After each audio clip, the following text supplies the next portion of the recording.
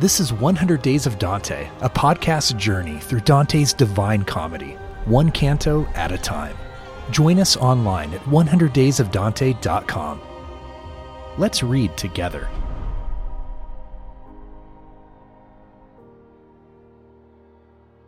Canto 13 continues the journey on a new terrace or level of purgatory.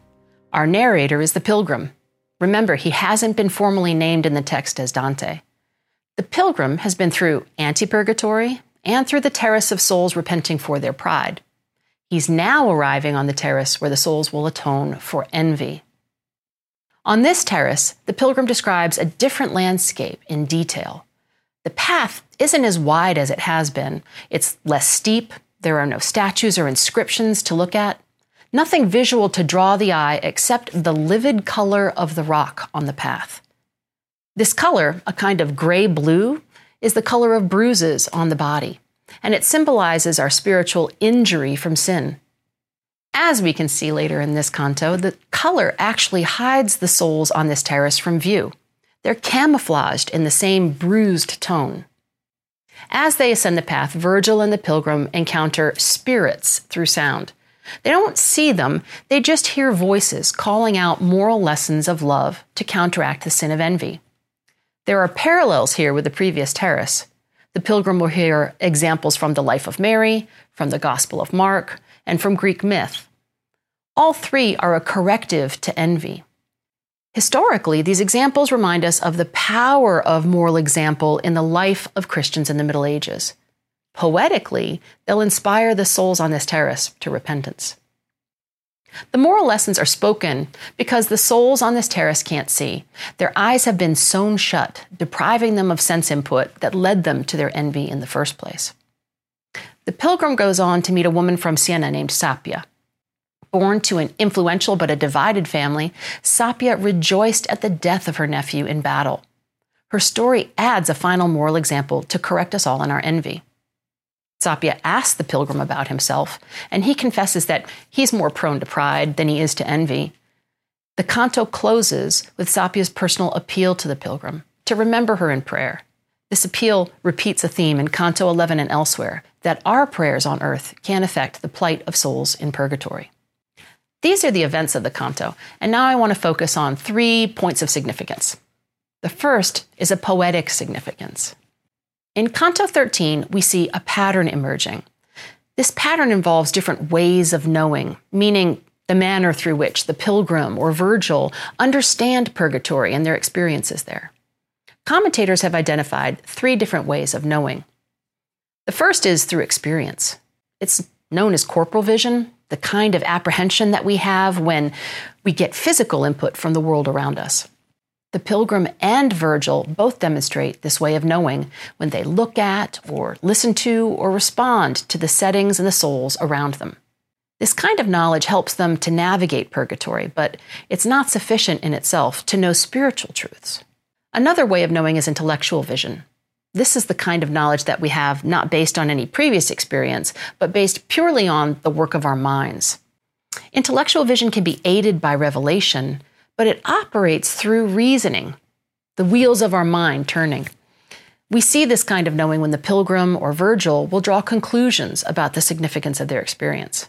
In Canto 13, there's a great example of this way of knowing when Virgil looks to the sky to find the sun. He reasons that the sun can guide them upward sooner in their ascent, faster than any other sign. It's always moved in a given direction. It should reliably guide them now, right? Oh, cherished light, in whom I place my trust, please guide us on this unfamiliar road, he said. For in this place, guidance we need. You warm the world, you shed your light on it. Unless there be some reason that opposes, your radiant light should always show the way. In this way, Virgil shares an intellectual vision as a way of rationally navigating his strange journey. But there is a final way of knowing. It's called spiritual vision, a way of knowing fully aided by God's grace, an apprehension of divine truth. As a pagan, Virgil lacks this kind of sight. But the pilgrim?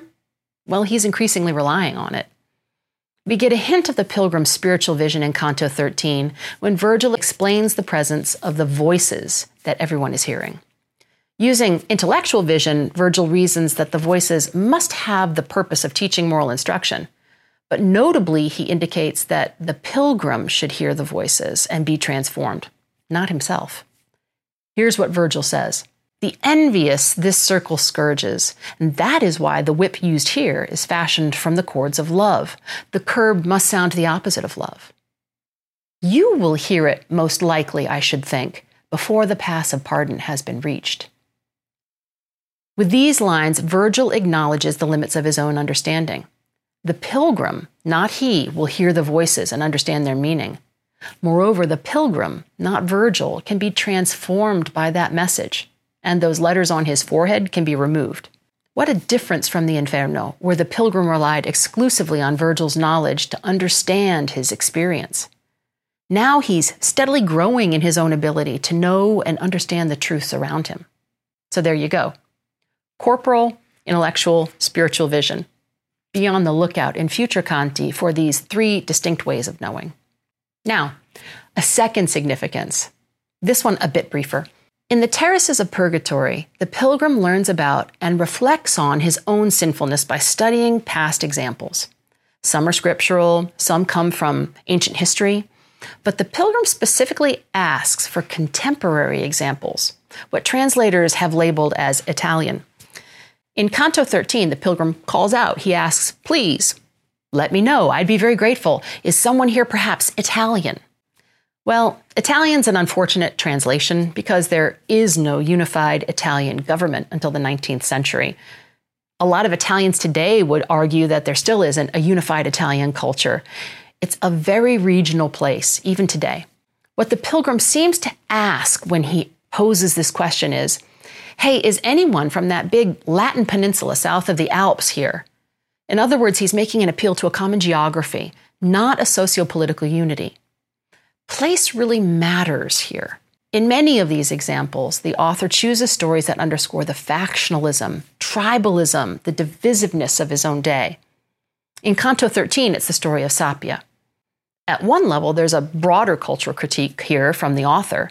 He seems to lament the material interests of family wealth, factional power that have corrupted the Christian character of his day. But there's also a regional critique, I would argue. When Sapia asks the pilgrim who he is, he identifies as someone afflicted more by pride. He calls it the penance done below, referring to the terrace of pride he'd previously visited. Well, commentators say that this is the author's own personal identification with the sin of pride.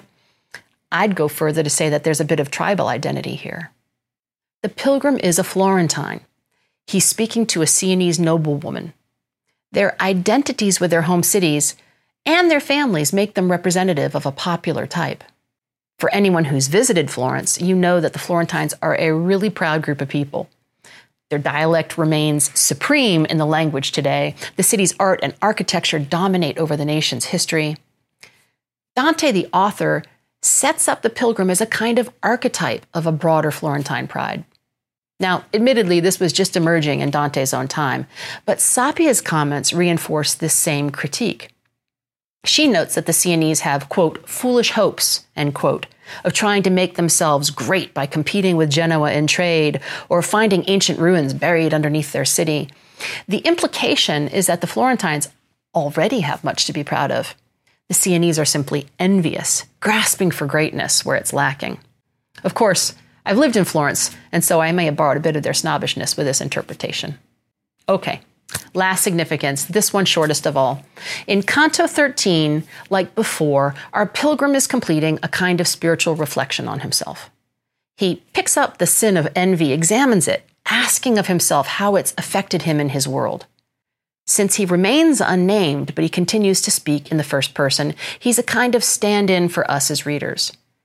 How have I been affected by envy in a materialist culture like ours, one in which I measure my success against my coworkers' stagnation, or my home against the nicer house down the block, or the success of my relationships against the failure of others? What can I learn from Sapia? As we progress through the different terraces, allow yourself to be taken in by this poetic device. The unnamed narrator, speaking in the first person for all of us. Allow yourself to be moved as he's moved, to feel pity when he feels pity, to repent as he repents, and to ask those difficult questions that can transform us all. Thank you for reading Dante's Divine Comedy with us. Continue the journey at 100daysofdante.com. 100 Days of Dante is brought to you by the Baylor University Honors College with support from the Torrey Honors College at Biola University, the Templeton Honors College at Eastern University, the University of Dallas, Whitworth University, and Gonzaga University in Florence.